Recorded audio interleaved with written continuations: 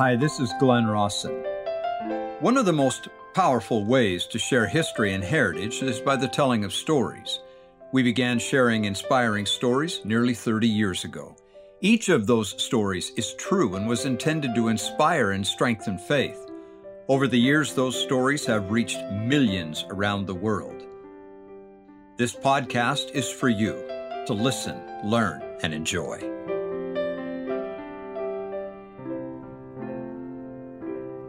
Have you ever noticed, speaking of Christmas, how often we tell the story of Christmas and we skip right over the birth of John the Baptist?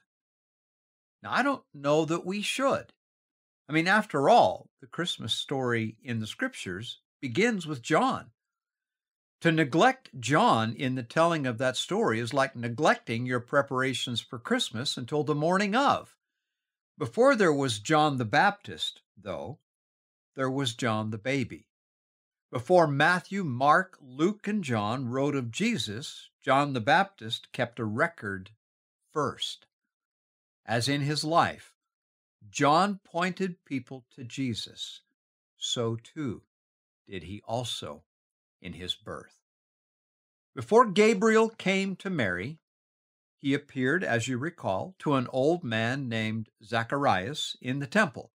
"Fear not, Zacharias," he said, "thy prayer is heard, and thy wife Elizabeth shall bear thee a son, and thou shalt call his name John." The angel promised that this little boy would bring much joy to many people, but not just because he was a baby, but because he would be great in the sight of the Lord. "Many of the children of Israel shall he turn to the Lord their God," Gabriel so prophesied. John would go before the Savior and make ready a people prepared for the Lord. Well, Zacharias struggled to believe what he was hearing from the angel, and honestly, I don't blame him. Elizabeth was an old woman, past the age of childbearing. Nonetheless, Mary's miraculous conception was not the first.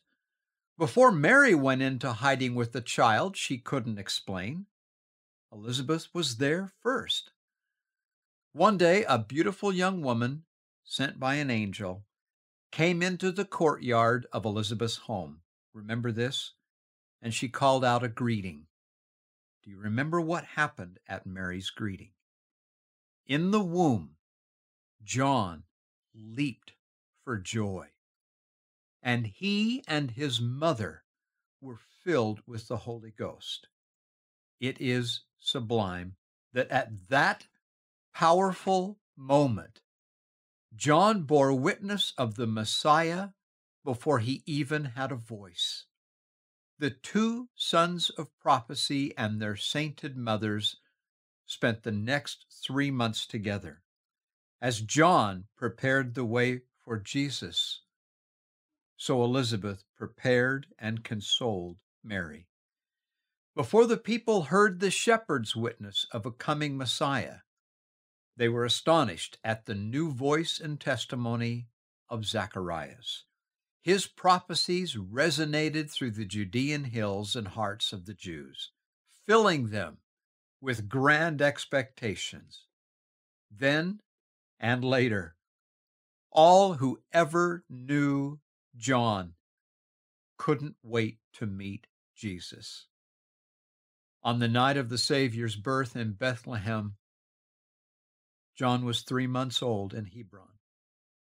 Knowing what Elizabeth knew of Mary and the bond they shared, I wonder how far away Elizabeth really was from her young cousin.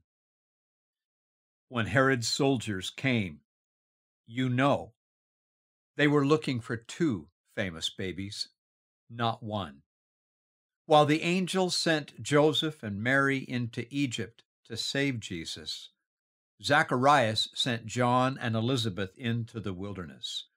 Joseph and Jesus escaped, but the soldiers killed Zacharias. He would not give up his son. As Jesus grew up with his father Joseph hewing wood, So John grew up in the wilderness without Zacharias, eating locusts and wild honey. As Jesus waited and prepared to bring men to his Father, so John waited and prepared to bring men to Jesus. As Luke's story of Christmas tells of a special babe whose birth pointed men to Jesus' birth, as John was born to prepare the way, may we be reminded this Christmas that we too, you, are born to prepare the way for the Messiah again. He is coming soon. You were born to bear witness of the Lord Jesus Christ and of his restored gospel and authority. God grant that we be like John, that in all that we are, all that we say, and all that we do, men want to meet him. This next story isn't Christmas, not exactly. May 14th, 1832, two Latter-day Saint missionaries came into the town of Charleston, Vermont.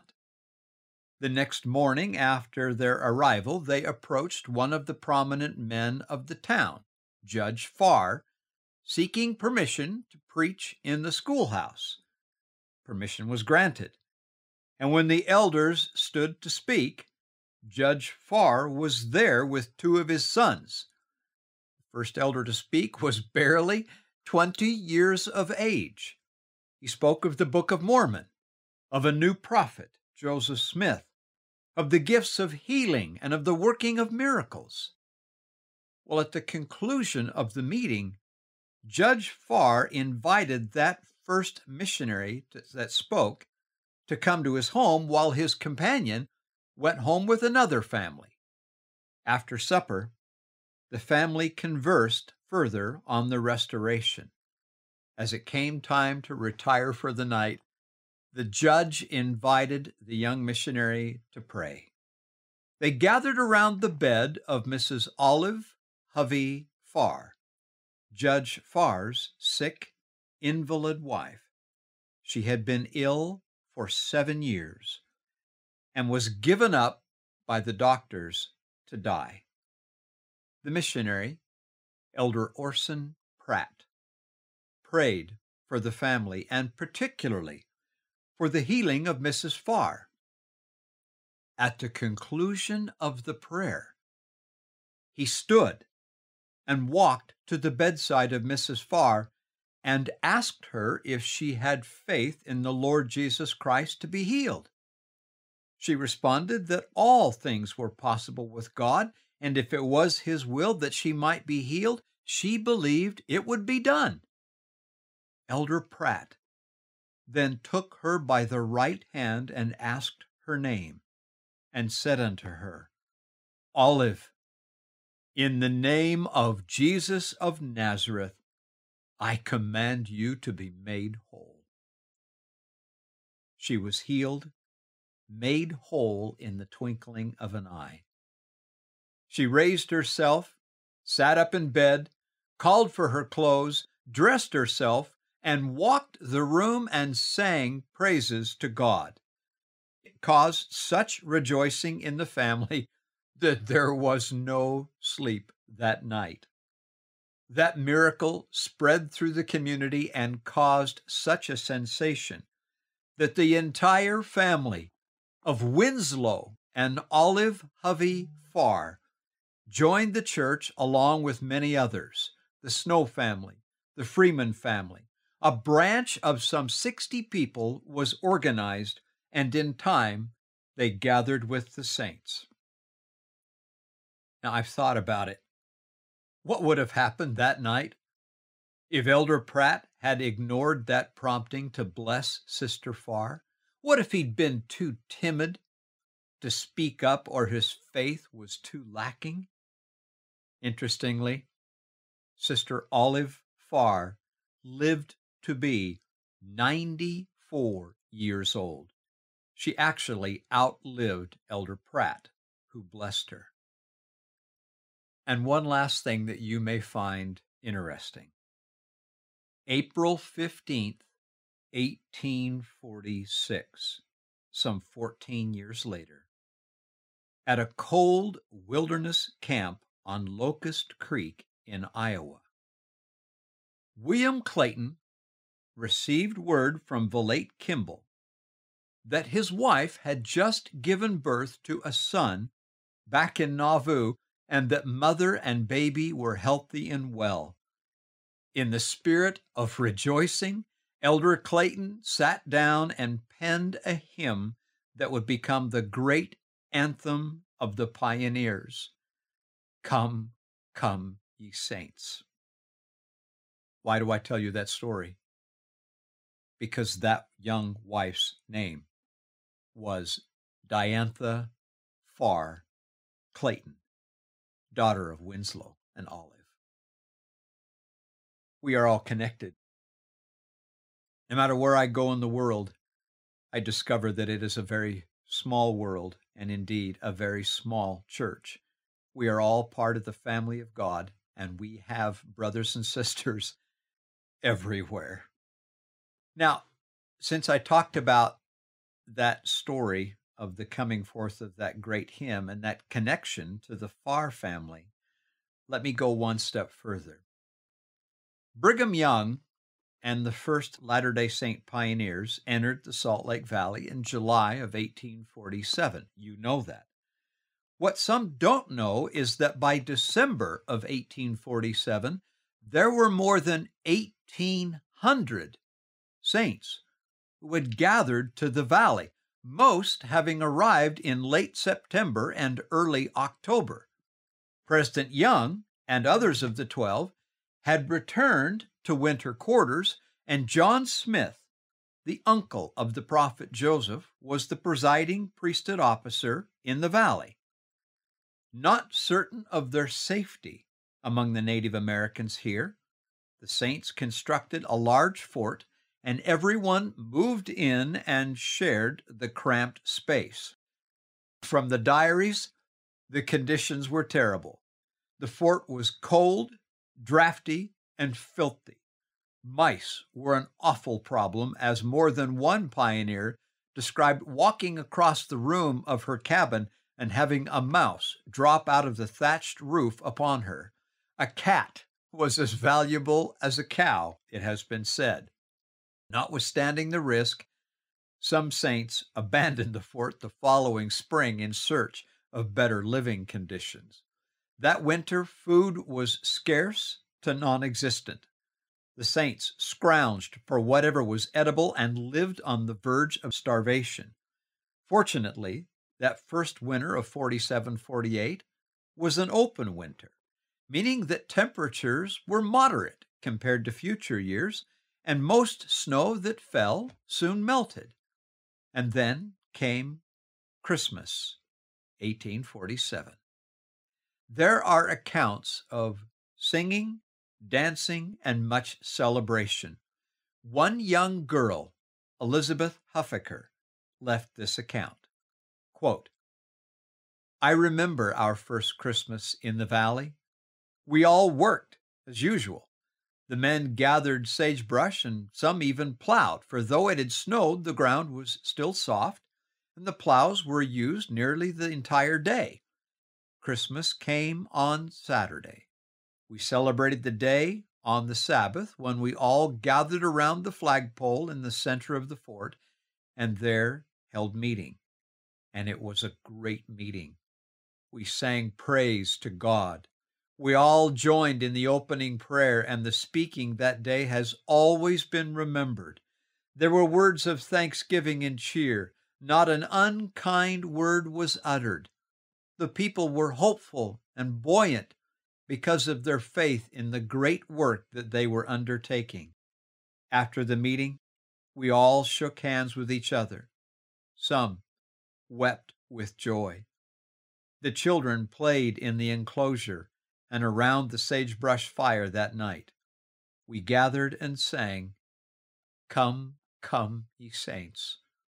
No toil nor labor fear, but with joy wend your way. She said, in the sense of perfect peace and goodwill, I never had a happier Christmas in all my life. End of quote. That is remarkable. These people, refugees, driven, hunted, and hated, had nothing in this valley. But in their eyes, when they had Christ and each other, they had everything. And I would add, if we have Christ and we have each other and we have love, we have it all. Okay, now this next story is a little on the lighter side, and it's thanks to my friend Lynn Kenley who shared it with me. Lynn, I didn't get a chance to email you that this was going to be here tonight, so I hope it's okay. As I may have mentioned in the past, Lynn is an old seminary teacher, and this comes from his boyhood experiences. He speaks of a time in his life, an event that happened. When he shared it with me, it gives me the perfect opportunity to teach a difficult scriptural principle. He spoke of growing up in Wendover. He spoke of helping out on a cattle drive one fall on the McKellar Ranch, working for Pete. The job, of course, was to round up the cows and drive them 18 miles to the main part of the ranch. Now, as anyone knows who's ever been on one of those drives, it can be pretty monotonous. So Lynn and his friend, John, were both getting ready to graduate high school and go on to college, and so their heads were full of hopes and dreams and wonderful plans for the future. As they rode along behind the cows, they talked. Lynn said, after gathering the herd, we pushed them about 7 miles north, bedded the herd down near Hall's Meadow, where the water would keep them close for the night. We then headed out at a much faster pace to get to the ranch before dark. We got there just before dinner, and we're kind of continuing our discussion about our dreams and our aspirations, he said. As we sat at the table, Pete listened for a long time and then finally broke the silence with some wisdom that has been priceless in my life. He simply leaned back, and you can just picture an old cowpoke doing this. He simply leaned back and he said, "Boys, I love your dreams and the hopes you have. But as you go forward with your head in the clouds, be sure to keep both feet in the stirrups and your fanny on the saddle." End of quote. Lynn says that was a quiet way to say, be wise in all you do and use all the intelligence you have to be realistic and grounded in your pursuits. Now, do you know what old Pete meant? Well, if you've ever been on horseback, of course you know. From experience, when you're working a horse and you lose a stirrup, you're off balance. When you lose a stirrup and your seat in the saddle, you're probably headed for the dirt. Long drop, sudden stop. Keep your feet in the stirrups and your seat in the saddle, and you're on for the ride. It's really that simple. Now, my point. My friends, the word humble comes from the same root as humus. Humus is soil, therefore connected. To be humble is to be rooted, grounded, solid, and balanced with God and man. Have you ever noticed that in the scriptures, especially in the Book of Mormon, pride is always associated with elevation? Pride lifts itself up, while humility abases itself.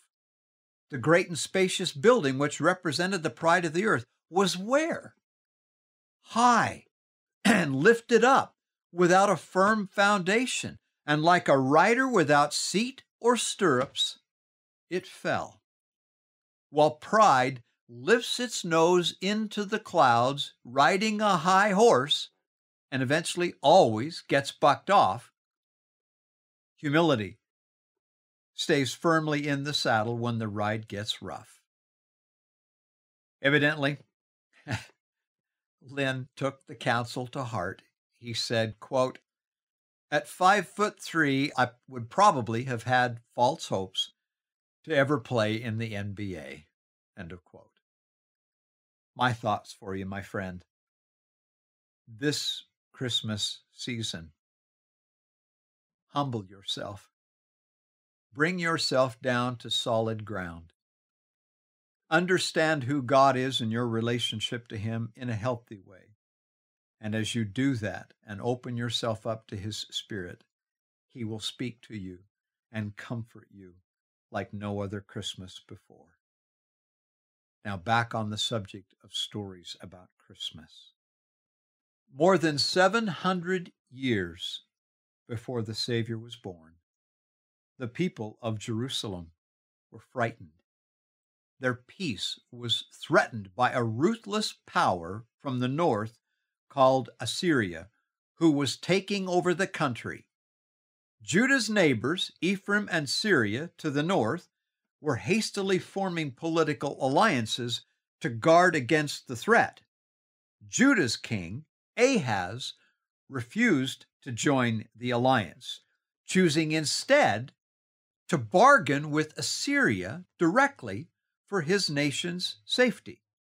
Well, because of that, the kings of Ephraim and Syria to the north were angered that Ahaz and Judah would not join their alliance, and they promised, threatened as it were, to invade Judah and remove Ahaz as king. Knowing all this, Isaiah the prophet came to Ahaz and told him not to fear the two allied kings. Don't listen to them, Isaiah said. Be at peace and trust the Lord. But the imminent threat was too much for the faithless Ahaz. In his heart, he would not, could not, as he saw it, believe Isaiah. Their doom, Judah's doom, seemed sure in spite of Isaiah's promises. Knowing that, Isaiah said to Ahaz, and you'll recognize this, "Ask thee a sign of the Lord thy God. Ask it either in the depth or in the height above." He is commanding Ahaz to seek for a sign of God. Now, if we do that of our own, that's evil. But when the Lord commands us to ask for one and we don't do it, that's evil as well, not to mention foolish. Moreover, to be told that Ahaz could have his sign from the depths of hell or the heights of heaven, whatever he wants, must mean that God is very determined that this doubting king believe his promises.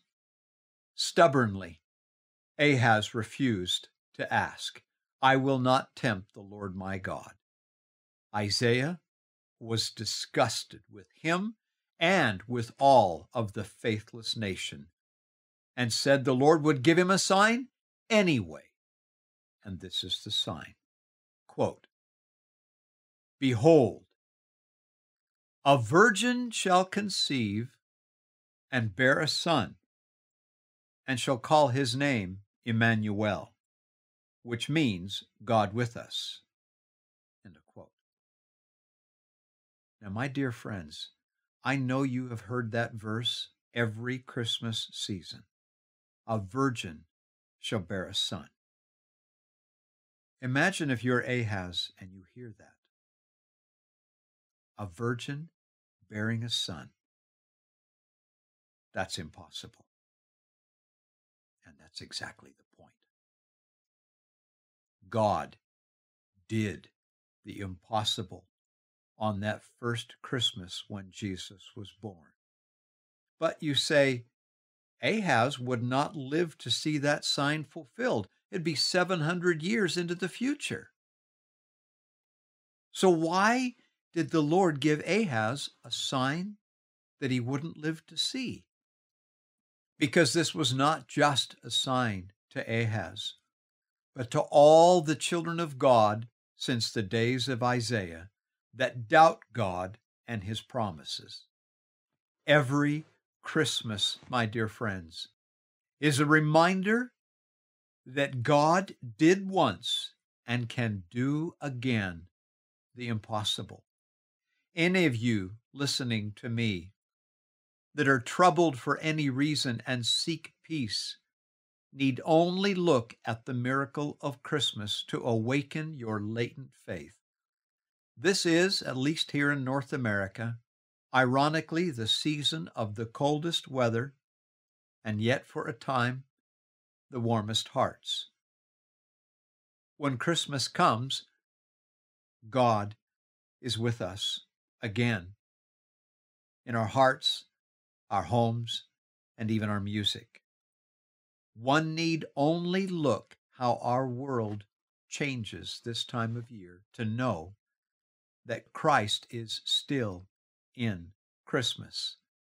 Indeed, Christmas is an everlasting sign since the days of Isaiah to a doubting world that God is still with us, that he still loves us, and that he can still do the impossible. This time, even for you, for me.